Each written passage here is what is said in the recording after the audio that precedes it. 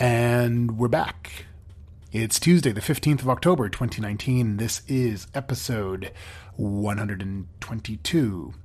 As a reminder, if you are a fan of this podcast, please don't forget to follow me on all social media at Autonomous Hogue. There's a Patreon page you can support at patreon.com/AutonomousHogue.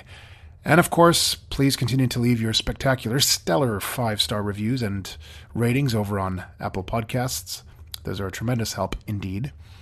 And of course, if you'd like to be a guest on this show, that is how all guests reach out to me. Head on over to, wait for it, it's not markhogue.com. There has been a change, a small change. It is now podcast.markhogue.com. So then, today, Blichfeld. If that name sounds familiar, that's because, well, good. You listened to episode 117 a few weeks ago when we discussed their announcement for a new MEMS-based long-range LiDAR. And as promised, or at least as hoped, I have managed to get them on the show. And today I'm thrilled to share with you a really fantastic conversation with their founder, Florian Petit. And I have to say, you know, when I record these episodes, a lot of folks have wondered how this is done because no, I do not, unfortunately, I do not yet have guests here in my little recording studio. Rather, instead, this is all done remotely through the Zencastr platform, which by and large works really well, but due to a bit of inherent delay, since all the audio is stored in browser on each participant's side, there is a bit of delay, a bit of crosstalk, and so I need to spend some time to kind of go through and kind of splice everything together. I just use iMovie. It's pretty simple, really, but it is a bit tedious. And I have to say, for this particular episode, I found myself continuously getting distracted rather than just doing the necessary bits of work to edit and splice together the audio. I found myself just listening to segments of our conversation because it really is pretty fascinating stuff. So I think you're going to enjoy it a lot. So without further more to say about this, please sit down, get comfortable. 30 minutes with Florian Petit, the founder and CEO of Blichfeld in Munich, begins now.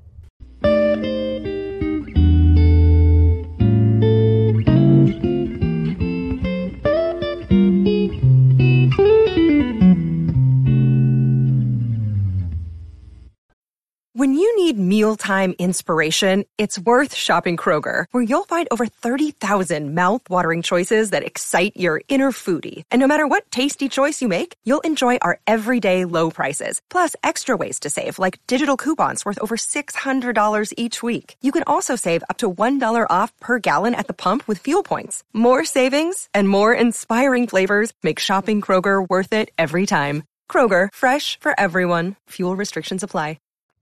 So Florian, great of you to join us. Thanks so much for being here. Thanks for the invitation. Yeah, so obviously really eager to kind of learn a bit about your background and how you ended up at Blichfeld and kind of what you guys are up to. Yeah, great. So my background is robotics. I studied that here at the Technical University of Munich in Germany, went on to have a stint at Stanford University, was at the German Aerospace Center here close by Munich, and finally obtained my PhD in the field of robotics from ETH Zurich in Switzerland. And that is actually, in Stanford, it was actually the first time I came in contact with autonomous cars back in 2007. The DARPA Grand Challenge was going on, and Stanford was pretty successfully participating in that. And I would say the first test cars were pretty obvious, recognizable, because they had these characteristics, sensor heads sitting in the middle of the rooftop. And actually that's the first time I got in contact with that, and that made me think about autonomous cars. Interesting. Okay. So then you launched Blichfeld, and your primary focus is, and I say this affectionately, you are another company trying to really perfect let's say, the art and the science of LiDAR. And I mean that quite literally, because to the point of the smaller scale, physical scale of MEMS and indeed solid state LiDAR generally, it is an art and a science, right? Because these things have to, well, be small and pretty and not look like ridiculous appendages on cars. So you decided to start your own thing then with Blickfeld, is that correct? Yeah, actually, it took me about 10 years to start Blickfeld. Oh, is that all? Yeah. So I went on, had a short stint sailing and then traveling the world. And when I came back, it was interesting for me that the autonomous test cars still looked the same. I mean, they got a bit more polished in the way they were more designed, but they still had the sensor racks sitting in the middle of the rooftop. And further, a lot of my colleagues pulled from robotics to autonomous driving, and that made me think, I mean, why are all the people going to autonomous driving first? And second, how can it be that we, double our computational power every other year almost? And one of the most important sensors for autonomous driving more or less stays the same for 10 years. And that actually got me starting Blickfeld. We analyzed that the mechanical complexity is here the main problem of the LiDARs. LiDARs have been around for, 40 or 50 years, for a long, long time in robotics. We have seen them all over the place. But, the next step to getting them into the cars, that requires, in our eyes, to reduce this complexity. And that's how Blickfeld started. I see. No, it makes sense. All right. So, yeah, why don't we dive in then? I mean, as I mentioned in a prior episode, several episodes back, the timing for this conversation is really quite perfect. You guys just put out a press release that you've got a new MEMS LiDAR that you've just launched, I suppose. So if you can kind of give a bit of high level on that. Obviously, I have a bunch of questions I'd love to ask, but want to hear the pitch from your mouth first. So our analysis of the LiDAR space was that it's not, I mean, of course it's hard to build LiDARs. However, it's not that hard. You just need a few very good optical engineers. And we see around the world, actually, there are lots of research labs, but also companies building LiDARs. So in our opinion, the problem is not building LiDARs in general, not building a LiDAR, or let's even say 100 LiDAR or 1,000 LiDAR. The big question of LiDAR is how to build actually hundreds of millions of them. We are producing each year around 80 million cars. If we assume now that each one has at least one, we are ending up with at least 80 million LiDARs. And that's actually the hard part, how to build a LiDAR system which is mass producible, where we can use automatic production processes to build them in a high quality with a high reliability. And actually, I think that that there are not so many companies focusing on exactly that problem, but that is the core of LiDAR, in my opinion. So this is really interesting. I just want to pause on that point for a moment. So it never even occurred to me. So just to be super clear, you're suggesting, your point is that the cost element associated with LiDAR, at least traditionally so, has been less about the components and more about the scalability of output? So my point is, if you have a mechanically very complicated system, it's actually hard to produce, and this will permit to have like a affordable cost. Like let's compare it to computers. Yes, I see what you're saying. Mm-hmm. So 50 years ago, we built computers out of relays. Can you imagine building supercomputers only with relays? No, you needed to have silicon technology just because of it's easier to produce, and it's highly scalable, and it has many, many advantages. And I think this. So in other words, even if the individual costs were not necessarily the issue for the components, it's the physical manufacturing of the complexity of the components that drives the cost up. Yeah, no, I understand. Mm-hmm. Exactly. In our opinion, a technical system is then a good system if it is simple. And I mean, even if you have complex manufacturing technologies, but if they are simple to apply, and I mean, MEMS is extremely complicated, obviously, but it allows you, once you have figured it out, it allows you to build extremely beautiful and simple systems. Right. So let's dive into that distinction for a moment. So obviously people, I think, certainly everyone listening to this podcast is certainly familiar with the more traditional kind of rotating apparatus type of LiDAR. Obviously then I maybe it's only in my head, but I know that sometimes there seems to be a lumping together, a grouping together of MEMS LiDAR and purely solid state LiDAR, where the former, of course, still has, strictly speaking, mechanical components in the form of these little tiny mirrors, right? Whereas purely solid state LiDAR, of course, by definition, has no moving parts whatsoever, right? So I guess the first question I want to ask is, apart from, well, cost, I suppose, is there a reason why, I should say, what is the reason for which you've decided to pursue MEMS rather than purely solid state? Yeah, so actually going from mechanical to MEMS just has that advantage that MEMS devices can be produced at extremely high accuracy and extremely high volume, very repeatable. So we actually built our MEMS mirrors. We specifically designed MEMS mirrors for the LiDAR application, and I can go into details in a second.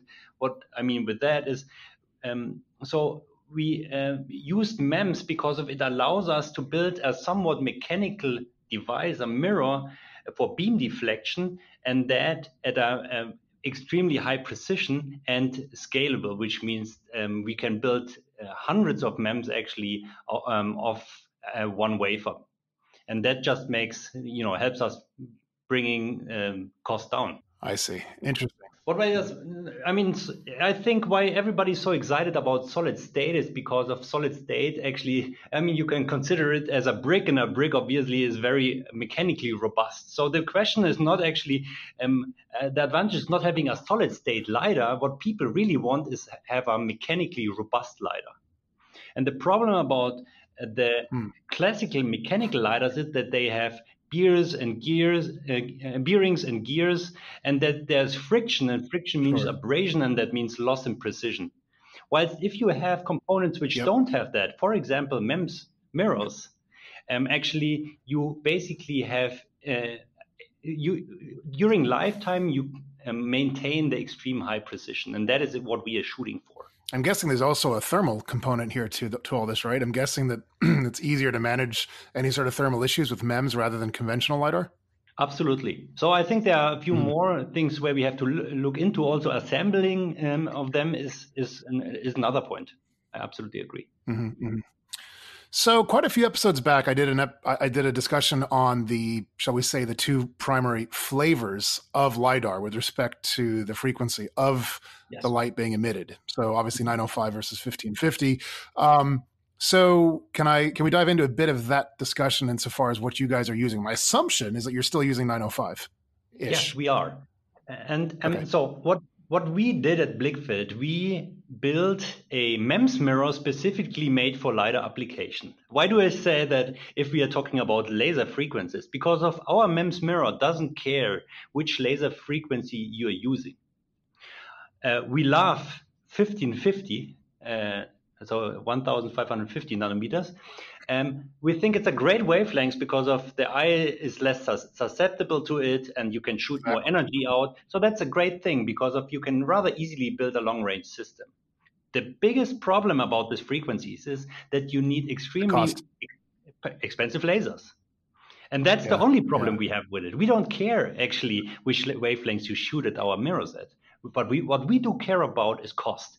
And if you look how cheap 905 nanometer laser diodes can get, and this is really in the single digit dollar costs, that is the big advantage. I mean, we are looking at automotive. If you want to have components that have to be extremely cheap to be applied, and that's the only reason why we need 905. And our mirror allows us to use 905 nanometer lasers to have push the cost down and still have extremely high performance.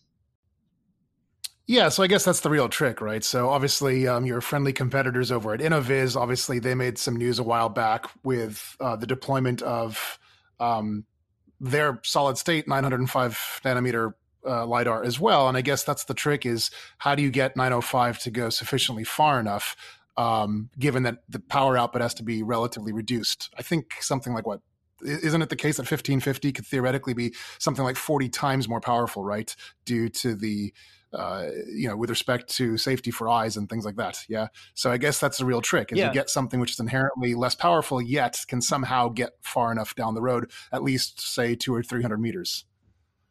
Exactly. And that is exactly the problem we are tackling. So the problem here is that there's nothing like an unsafe frequency. It's always about the amount of power you shoot out. And with 905, it is more limited, which means to get to these ranges, what you need to do is you need to catch more photons.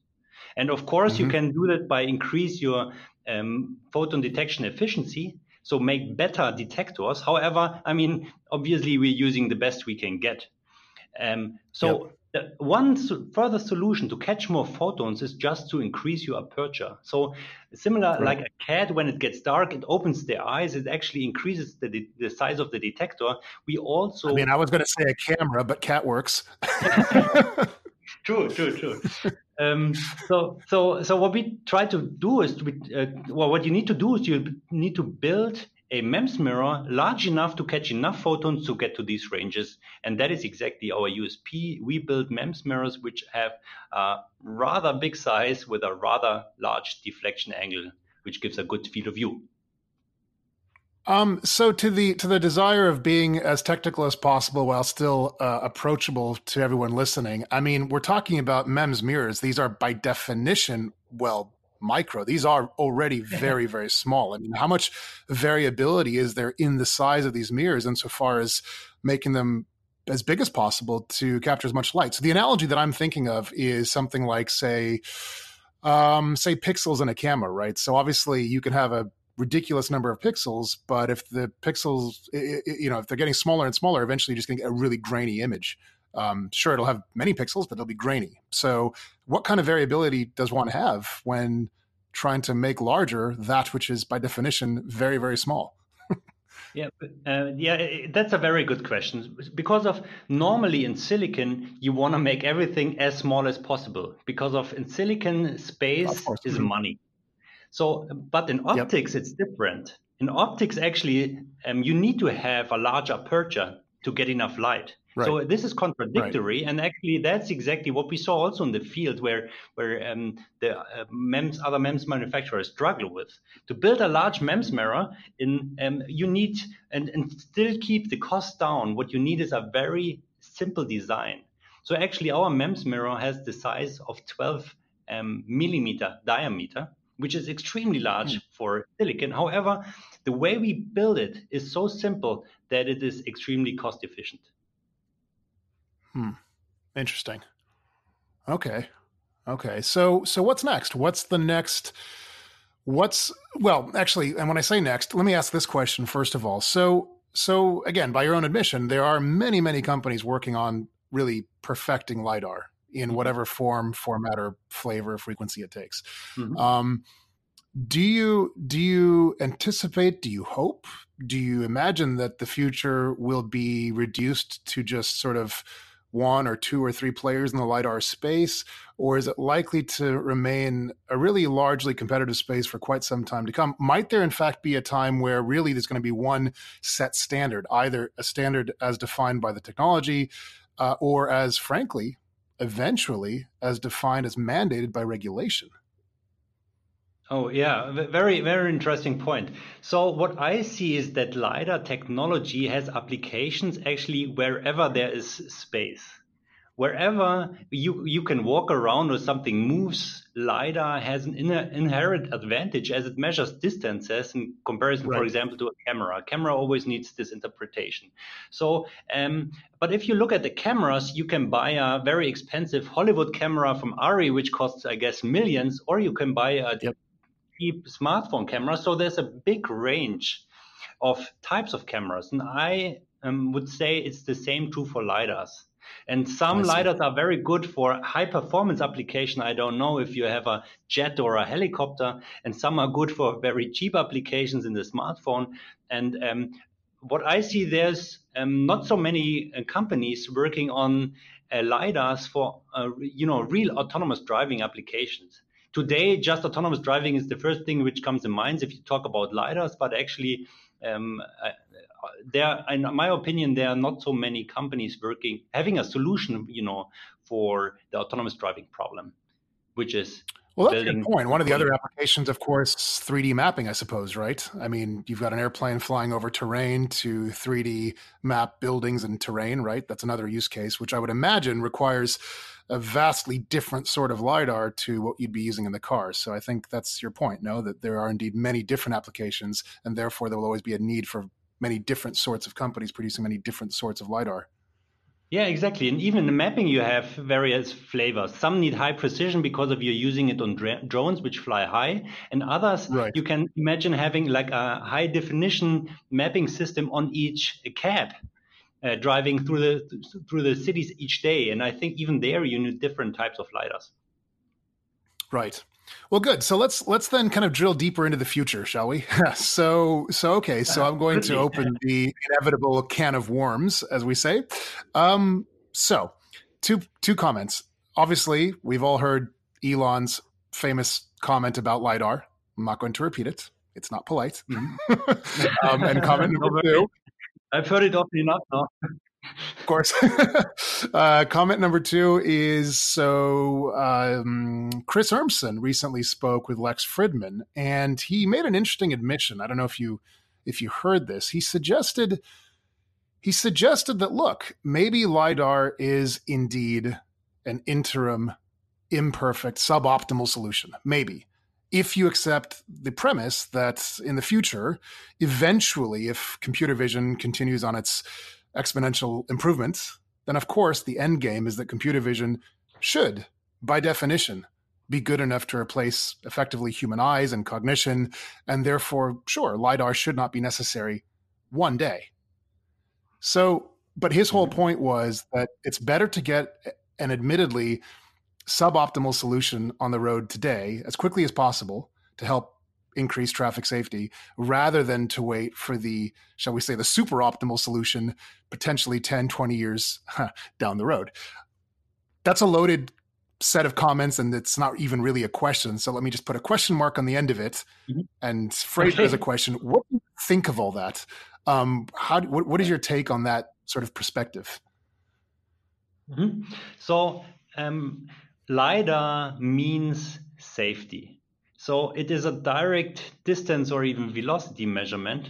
And to be able to exactly know how far other traffic participants like vehicles, pedestrians, or bikes are away is just increasing the safety enormously. And that is why people are so excited about LiDARs. I would actually ask or turn this around. So who would dismiss a affordable LiDAR and maybe risk that safety is going down? And I think nobody can do that. So our clear goal is to build LiDARs which are affordable because of the increased safety. Full stop. Will it at the end will exist different technologies which are able to make this autonomous driving happening?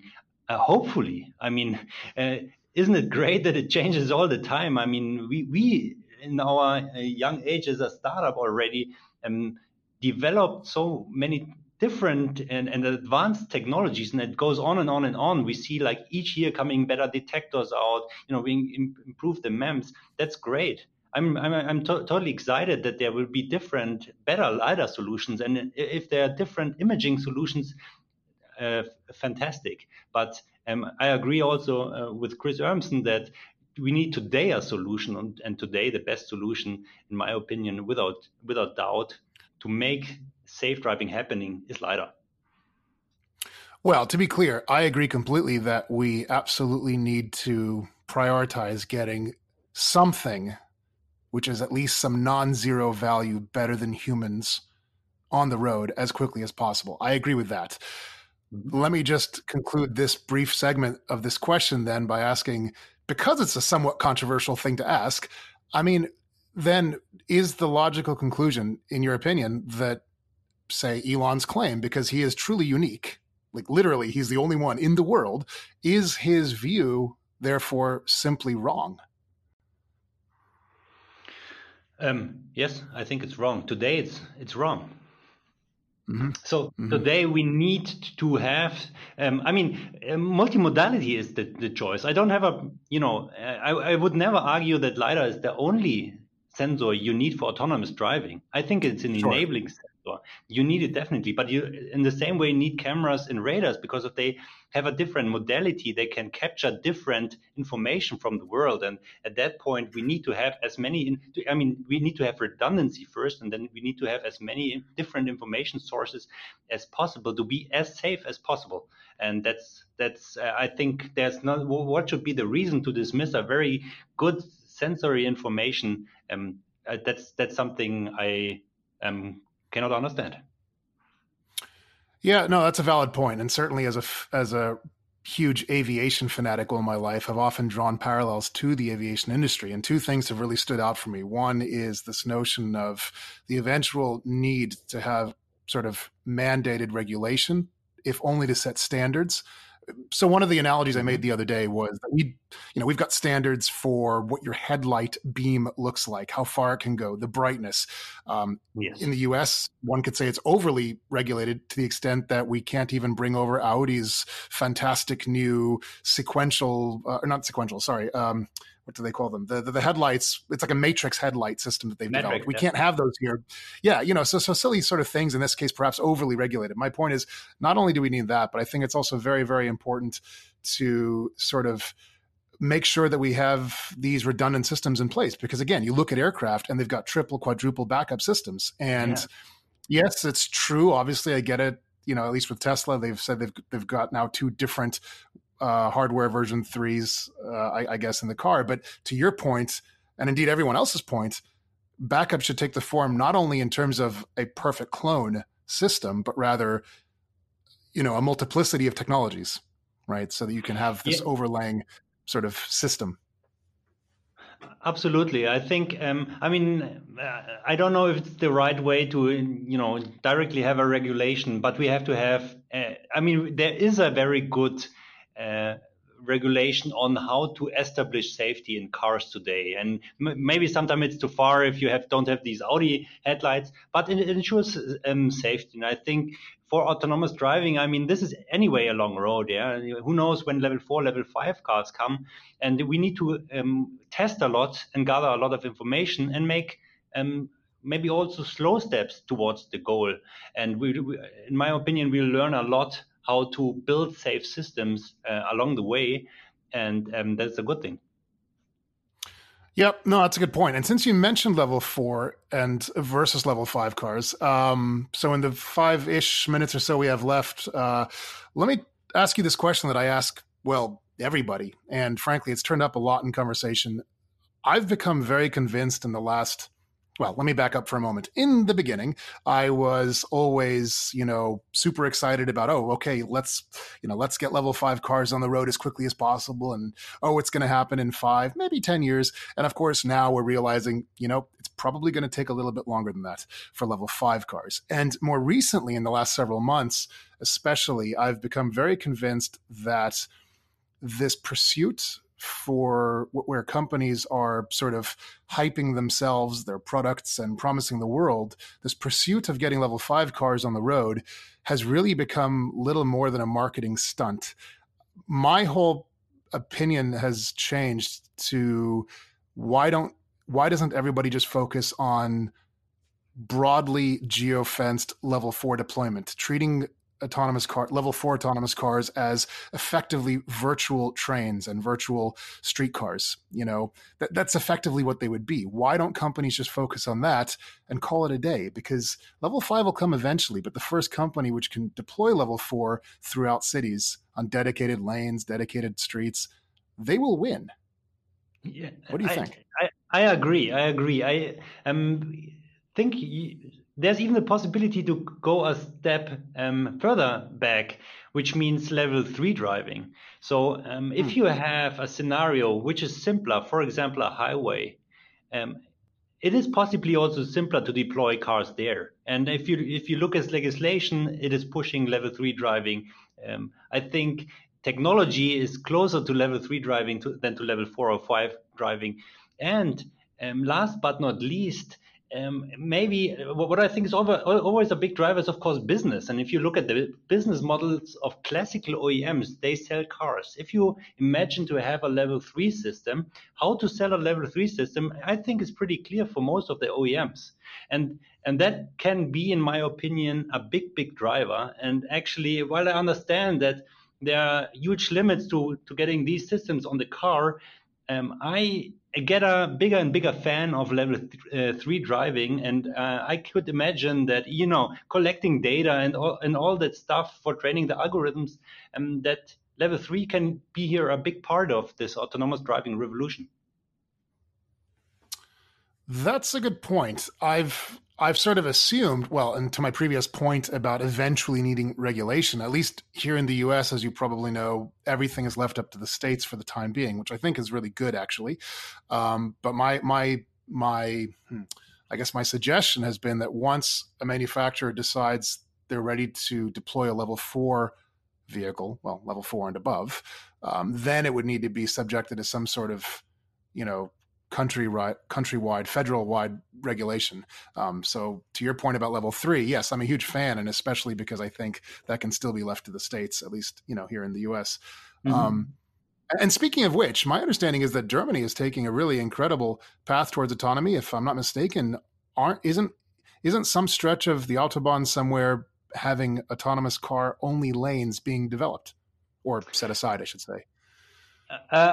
So what is happening here in Germany is that there are several parts of the Autobahn where you have basically test tracks where it's allowed to drive partially autonomous and to test the cars. Hopefully not the Nürburgring. And the Nürburgring. Race cars. I don't know about autonomous. Oh, yeah, there are autonomous race cars, right? No. Yes, I think Germany is always perceived a bit slower in this direction. I mean, I think it has pros and cons. The cons is being slow. The pro is that they are extremely safety aware. I think the car manufacturers and suppliers here are extremely cautious to build the safest possible cars. And actually, that's, I think, which is positive about that. Yeah, of course. Absolutely. I agree. A quick question before closing out. It's sort of off point, but it was just brought to my attention the other day. I learned of a company, they're called Atosky, and they're working on essentially, it's basically forward-looking infrared, which presumably, I don't know much about them yet, but I'm guessing it's going to be looped in as another layer of data. I mean, to your point, you're going to have computer vision, LiDAR, radar, sonar, et cetera. And I guess now also forward-looking infrared, the idea being that in poor weather, presumably then the infrared, of course, could still detect things that are alive. And admittedly, also, I guess, even other vehicles due to their heat signature, right? So I guess my question for you is, and again, this is sort of off point, but I'm just kind of curious because I just learned about them, that intuitively, at least, that seems like a pretty obvious idea. Why is it the case that we haven't seen any applications of forward-looking infrared as a complementary technology to all the rest of the various technology suite in autonomous vehicles? Oh, I thought you were asking now, why isn't there infrared LiDAR being able to... Yes, or that. That's a good point. I mean, that is a good question. Why hasn't that technology... That's a good point, of course, yeah. That's always a hard question to why technology hasn't been more getting into the market. I mean, I think it's pretty well known in security application where it proved its ground a lot.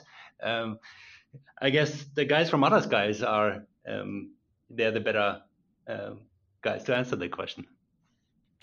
I mean, that's a fair point. I'm always eager to get outside points of views. But yeah, no, it's just because the only use case I've seen in cars, frankly, was really more of a novelty, right? Mercedes and BMW had released infrared cameras, but I think that was just a novelty. I didn't really see the application of that, the practical application. But in a head-up display application, I think, right? I'm sorry? In a head-up display setup, even. Heads-up display, I see quite a good value there. I've just never seen an infrared image projected onto a heads-up display. If it did, then I would see some value to it. Yes, I would. Very cool. So I guess to close it out, then, what's next for you guys? I mean, is there any sort of next step you feel like sharing insofar as maybe partnerships, seeing your product in the wild and some other vehicles? Anything you'd like to share? Yeah, so we just set up our production facility. We actually adopted there a camera line to build LiDARs, and that is extremely capable. It will be able to produce several 100,000 units per year. That is actually what keeps us going at the moment. Regarding corporations, maybe soon. I cannot tell too much now, but we are very happy. It's going very well. We are looking into bringing this technology really to the masses and changing the world. That's what we think we can do, and that's exciting. Yeah, no, this is really great. It really never occurred to me the issue was largely with scaling output to such a degree. So that's really quite impressive. So, well, very good. Florian, with respect to your time, we should call it a wrap. Obviously, it's been really great connecting and having this conversation. Please feel free to reach out with any, exciting news in the future. And until then, I wish you guys the best of luck. Thank you so much. Mark, thanks a lot. Alrighty, take care. Bye-bye. Thank you very much. Bye. Well, before signing off today, just a quick heads up that on Friday, I've got a pretty cool episode planned for you. I say planned. It actually kind of just fell into my lap totally unplanned, thanks to Scott Fosgard and Charlie Vogelheim. If those names sound familiar, that means you're quite nicely tuned into the automotive space indeed. But Scott, Charlie, thanks so much for the invitation to the 5th annual Silicon Valley Reinvents the Wheel, which was pretty much as amazing as you can imagine. And during my time there, I decided, of course, to interview some of the folks in attendance, including the likes of NVIDIA and Velodyne. So please do be sure to tune in on Friday for that episode, which will be airing sometime, hopefully before about midday as usual. Right, so until then, thank you so much for listening. Have a wonderful rest of the week. See you back here on Friday. Bye-bye.